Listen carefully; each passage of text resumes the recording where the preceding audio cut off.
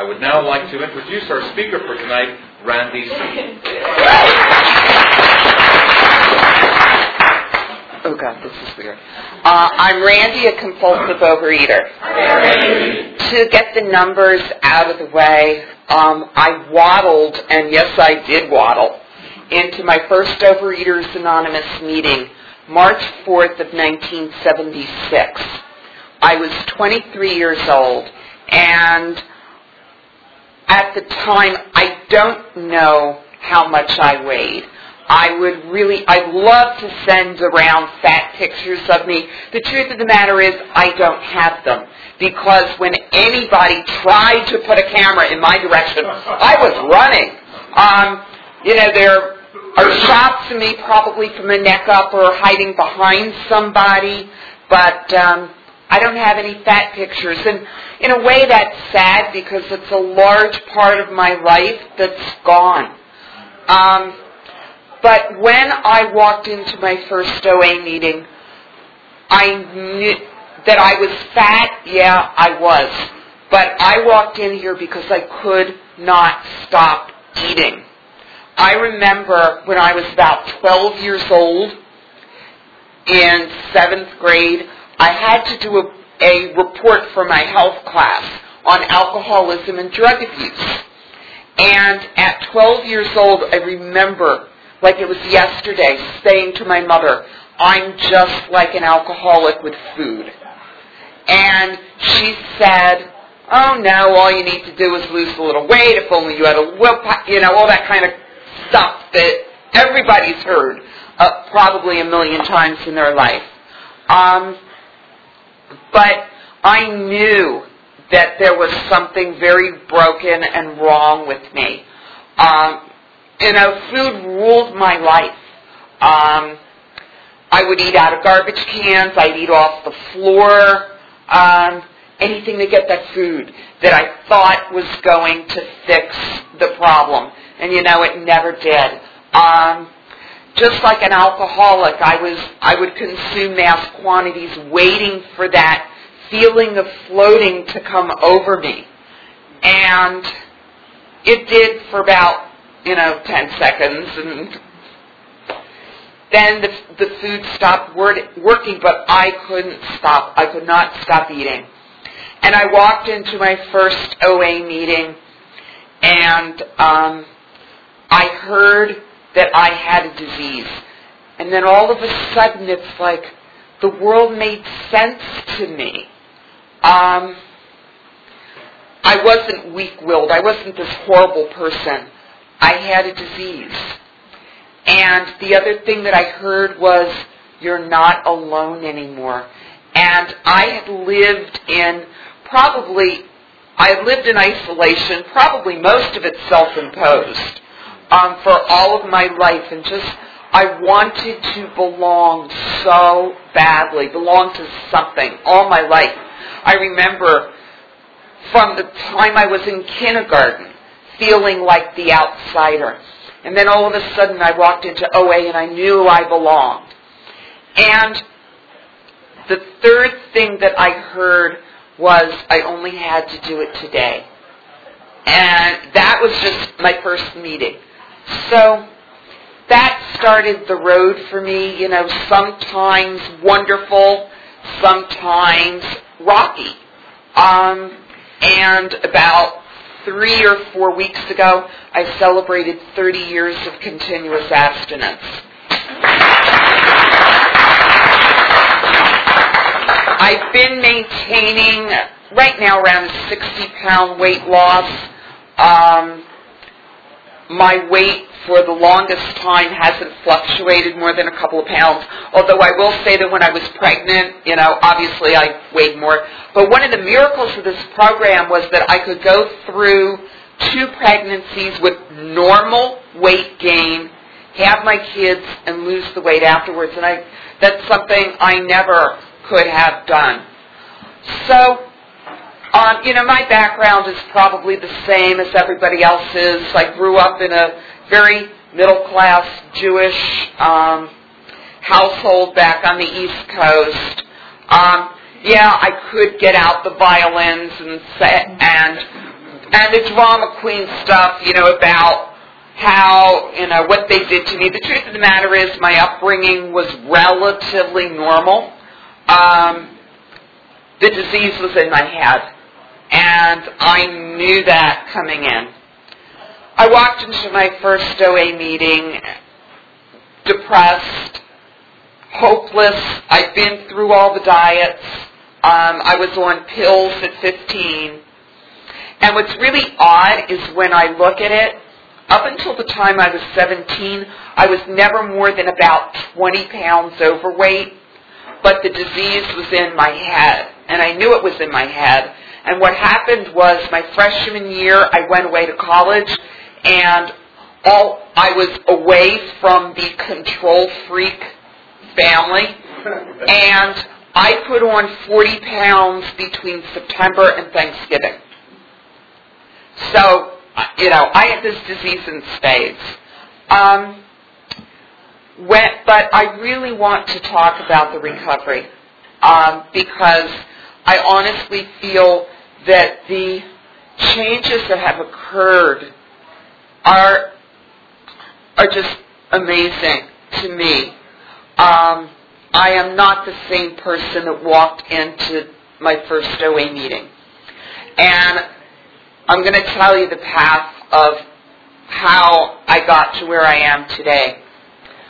At my first meeting, luckily I was under a delusion that the person standing up leading the meeting was some kind of privileged character. And in my broken state, of course, I wanted to be associated with the privileged characters. So I asked the person leading the meeting to sponsor me. Mind you, I had no clue of what a sponsor was, but all I knew is that I didn't want what I had anymore. I didn't quite know what OA had to offer, but I had been through the mill at age 23, and I said, okay, this is the last house in the block. So I asked the leader to sponsor me, and she said, okay, this is what you're going to do. You're going to write down your food. You're going to call it in to me every day, and you're going to write for 20 minutes. And I'm going, okay, I was just surrendered and desperate enough that I was willing to do anything that anyone had said. So I said, well, okay, what kind of diet should I be on? And at the time, OA had 2 food plans. One was on an orange sheet of paper, and one was on a gray sheet of paper. And I looked at the gray sheet of paper, and I said, there's no way I'm going to do this. So I chose the orange one. And, something, my abstinence today is actually pretty close to that same orange sheet of paper. It's gone through fluctuations throughout the years, but it's really pretty similar. And so my first year of abstinence, really all I could do was follow the food plan, call my sponsor every day, write my food down, commit it to her, and write. I couldn't even get it and go to meetings. Now, I started a program in Cleveland, Ohio, and there was only 1 meeting a week. So I learned, in a way, I'm very grateful to that because I learned to use other tools. Believe it, coming out to LA was like, oh my God, I'm the kid in the candy store with all these meetings. But there were 4 or 5 people in my Cleveland group with long-term abstinence, and at the time long-term was like 3 or 4 years. And I talked to every single one of them every single day. And that was how I stayed abstinent. So the weight came off, and fast forward about a year. And during this year, that was all I could do, was go to 1 meeting a week, and actually during that time we started a second meeting. Go to meetings, abstain, call my sponsor. I couldn't get into the books. I couldn't get into the inventory just because I wasn't ready. There was just, I needed, for me, people say, what comes first, the steps or the abstinence? As I've read the big book over and over and over again, and this is just my opinion, by the way, it says that we had to get abstinent first before we can work the steps, before we can deal with the other stuff that's going on. And I found that to be so true for me because I had to clear my brain of the compulsive overeating first before I could work on the steps. So they have a saying which is so true: if you want to find out why you compulsively overate, stop eating. And I know that was very true in my case. After about 13 months of abstinence, I was 24, almost 25 years old. I was skinny, I was cute, and I was crazy as anything. Because all of it... Shut up, Gary. Gary knows me from when I first moved out to California. And I was nuts because all of a sudden, all of the reasons that I ate came to the forefront. I learned that I never thought I was angry. I never thought I was angry. I knew that my base emotion was fear. I knew I was fearful coming in. I was afraid to look you in the eye. I was afraid to share with you who I was if I thought you disagreed with me. I didn't have my own voice. I talked with everybody else's voice around me, but I didn't have one of my own. I didn't know what my voice was. And so much of this program is not only the cessation of the compulsive overeating, but it's finding my voice, finding out who I really am, what I'm good at, what my purpose in life is, and what my higher power wants for me.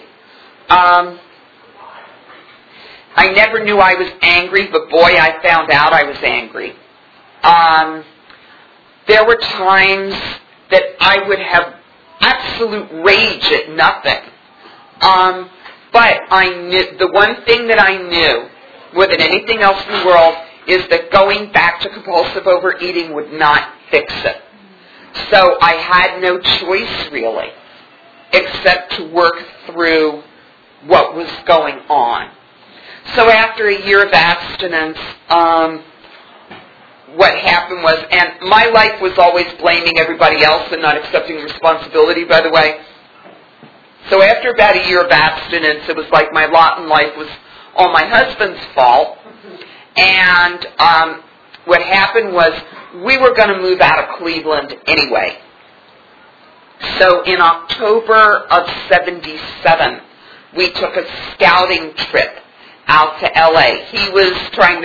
He had done a lot of sound work in Cleveland and was going to make his fame and fortune in L.A. Well, we went out on vacation, and I was the one who found the job. So we thought that,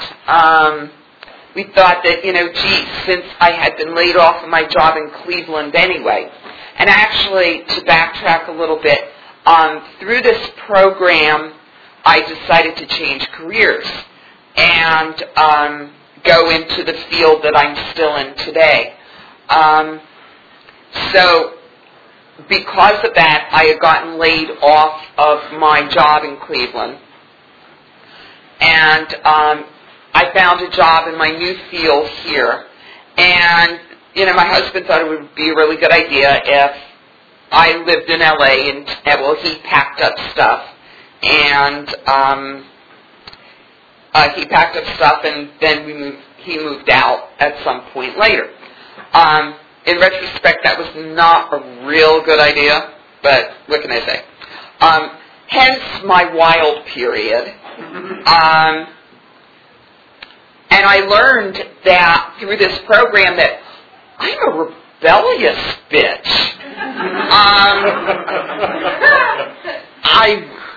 I did a lot of stuff that I wasn't especially proud of, but I stayed abstinent. You know what? I stayed abstinent. So I was like this far from divorcing my husband, and I thought that was going to solve all my problems. Well, you know what? I brought me with me. And I learned that through the help of my sponsor and outside help at that point, that I had to, if I wanted to continue to abstain, because my bottom line is that abstinence is the most important thing in my life without exception. It was drummed into me by those farm wives in Cleveland, and I believe it to this day, that abstinence is the most important thing to me. And anything that threatens my abstinence, I've got to deal with. So I moved out here. I was like the kid in the candy store because there were so many meetings in Los Angeles. I thought LA was the Mecca. And those of you who remember, I thought that Crescent Heights was like made of gold, and the seats were diamond encrusted. And those of you that know the old place of Crescent Heights, I walk into the meeting place for the first time, and it is a dump. I mean, it's got these cement floors that were painted over 18 million times. And I learned that, the recovery is not in the physical appearance. The recovery is in the people. And I met some incredible people who I still see to this very day. Some people who are no longer with us because they've either passed on or they've gone out eating, and that's really sad that they didn't stick around for the miracle to happen. So my husband and I got back together, and I learned a lesson of life isn't perfect. Duh. I always joke that my life was, I just want to see what time it is. Okay. My life was Randy's never-ending and always frustrated quest for perfection. I thought that I had to be perfect. Now, mind you, who knows what the heck perfect means, but I wanted to be, whatever it was, I wanted to be perfect. Still, making a mistake is something that's really hard for me to deal with, even after all these years. I've learned to become a little more comfortable for myself, but I'll tell you, the ism will always be with me. And that's why I need the steps and my higher power. And I will talk quite a bit about my higher power. So Eric and I got back together because I realized that deep down inside, okay, he's not perfect. But I tend to look at things very negatively. And instead of looking at the things that were good about him, I just focused on the stuff that was bad about him. And it's kind of interesting, once I focused on the positive stuff, gee, it's amazing how our relationship improved.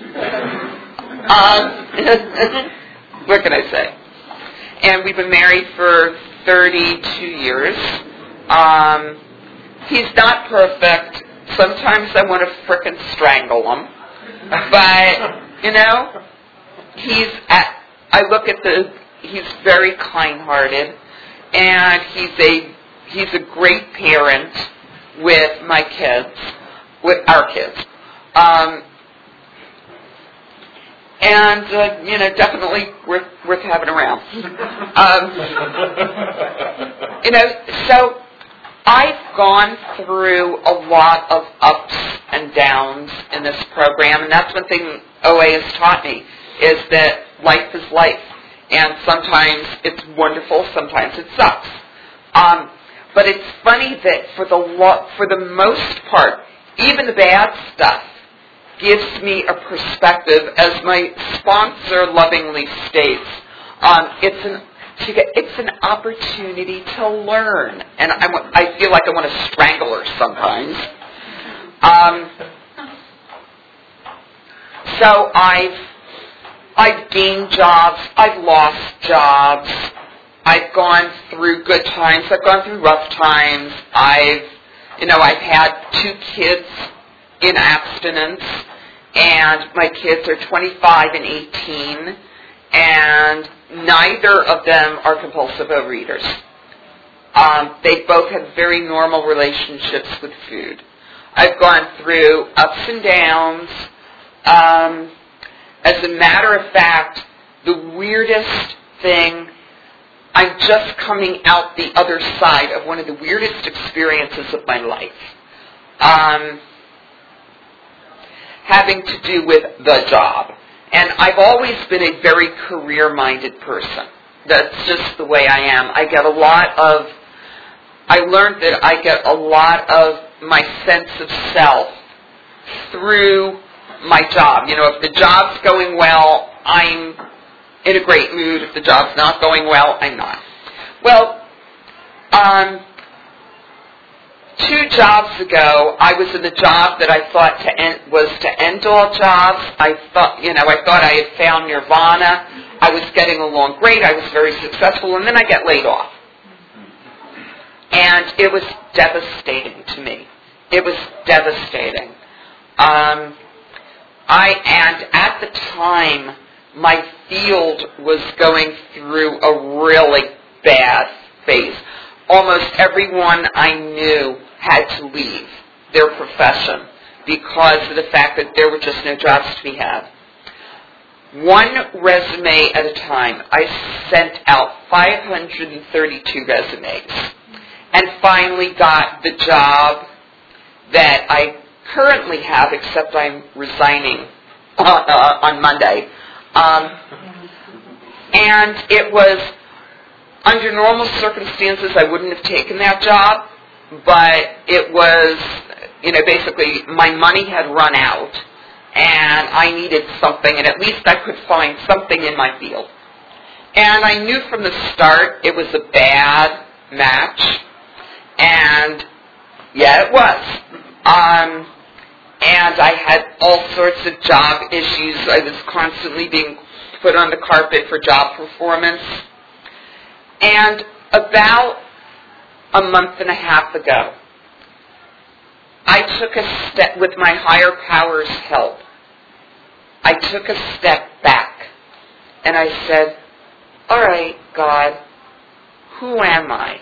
What do I want to be doing for the rest of my life? And I thought about it and thought about it. And I completely rewrote my resume with God's help for a position. I didn't know if such a position existed.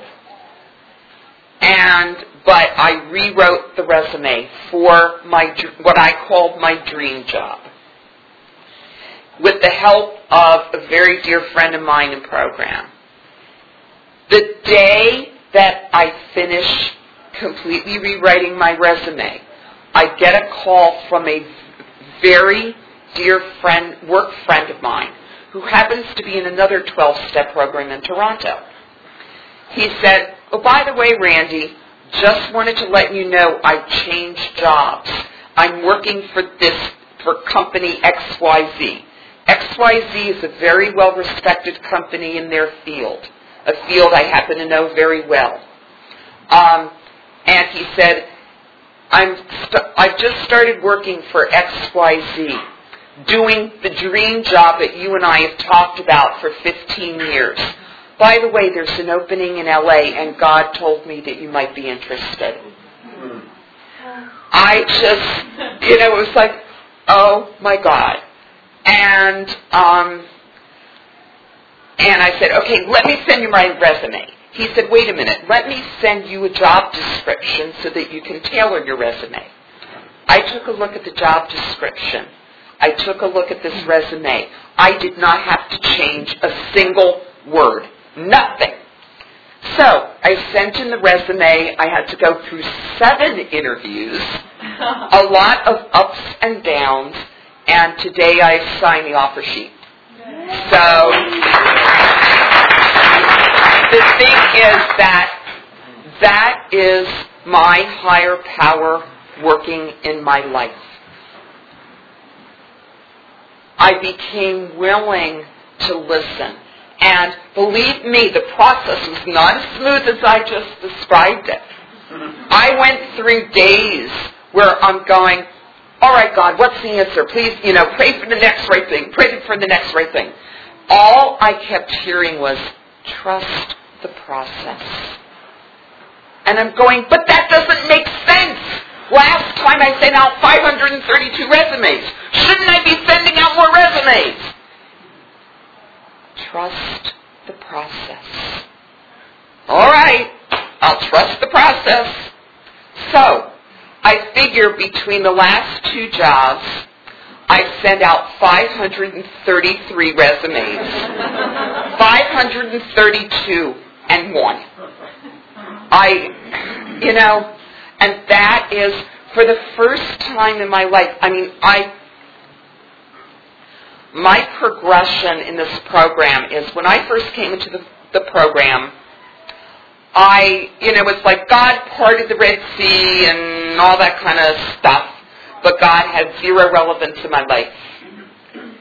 Today, my higher power is everything in my life. And the ritualism and stuff like that is something I don't necessarily practice. But every day, what I do is I wake up every morning and I do my daily reading, and I write, and I pray, and sometimes I meditate. I'm not real good about meditating. And I read page 86 of the Big Book on Awakening. And then what I do is I review my night the day before, using page 86 as a guide. Where was I selfish, dishonest, or afraid? Do I owe amends? And then I just ask for God's guidance on a daily basis. And the riches that God has brought me, God has not brought me material wealth, believe me. But the spiritual riches and the peace of mind and the people that God has brought into my life have been absolutely mind-boggling. I wanted to be Miss Popularity. I'm not Miss Popularity, but I have a group of friends. I have a fellowship of people that I would go to the ends of the earth for them, and they would do the same for me. And those are riches that are totally beyond compare. And you know what?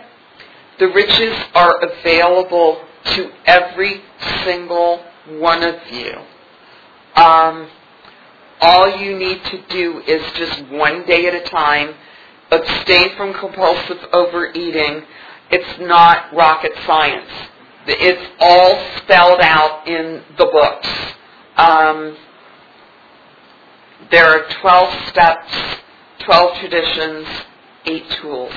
And it's not rocket science. It's all there for you, like it's there for me.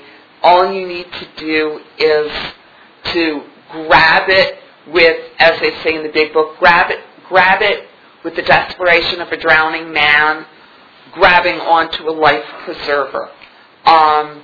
Because it's there for every one of you. Thank you for letting me share.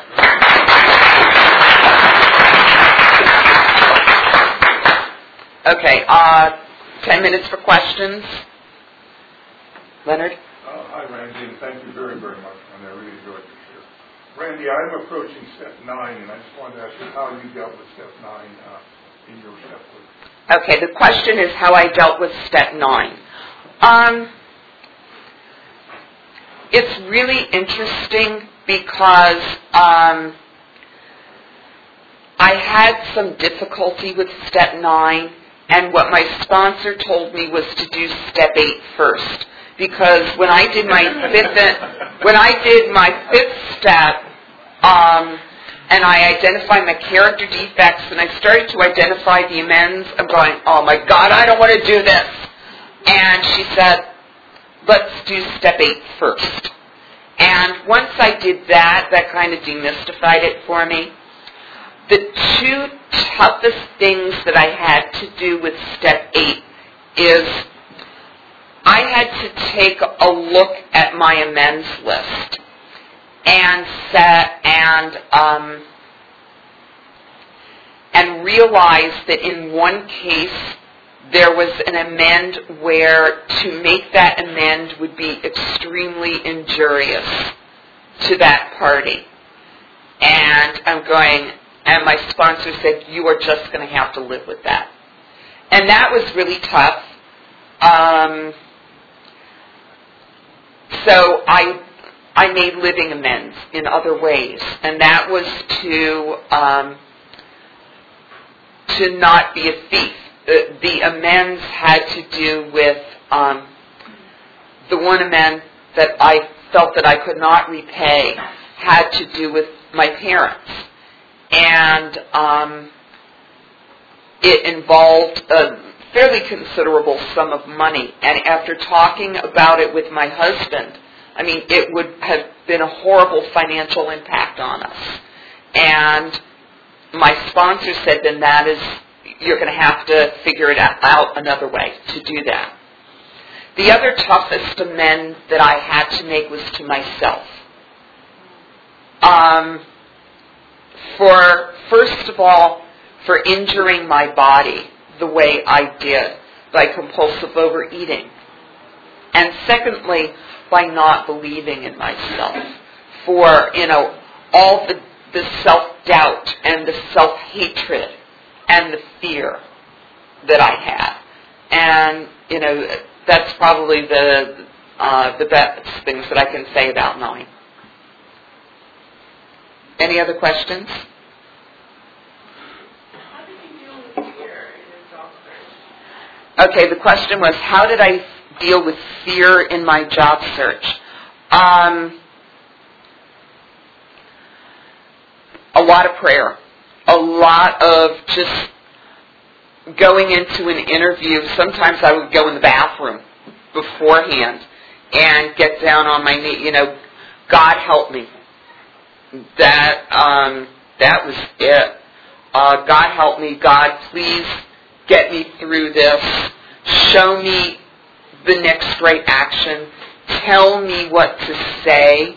And it's weird because I've never had a series of interviews go so easy in my life. If I'm sending out a resume, I would sit down at the computer. All right, God, one more resume. Half an hour, Put a time limit on it. Just break it down into chunks that I knew that I could do. Yeah? Did you talked about your relationship, and just like what it says in the Big Book in Dr. Alcoholic Addict, or whatever it's called now, about focusing on all the bad things in the max. And can you just talk more about that?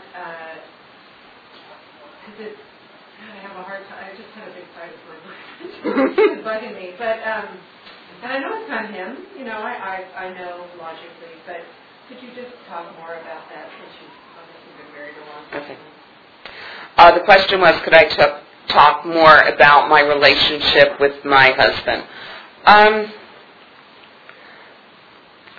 A lot of it is, you're right, you hit the nail on the head when you talked about Dr. Alcoholic Addict. It's just acceptance to me. Acceptance of Eric where he's at, and that he doesn't have a program. I don't know if your boyfriend is a member of the fellowship or not. It's kind of funny because my husband thinks he's an expert on Overeaters Anonymous. The truth of the matter is he does not have this disease, and he doesn't understand, and it took me a long time to accept the fact that he does not understand the disease. As much as we love each other, there are things I'm not going to understand about him, and he's not going to understand about me. And a lot of it is just letting him be who he is, and becoming less emotionally wrought up in it. He likes to run things. And sometimes I just have to say, okay, fine, whatever.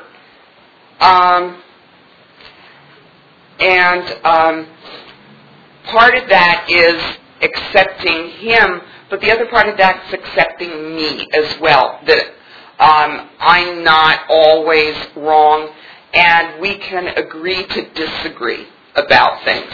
That's my new favorite term these days is, all right, can we agree to disagree? In times past, what I used to do is either I had to be completely right or I was completely wrong. And now it's just, I have my opinions, which can be very strong sometimes, and we just agree to disagree and let's move on.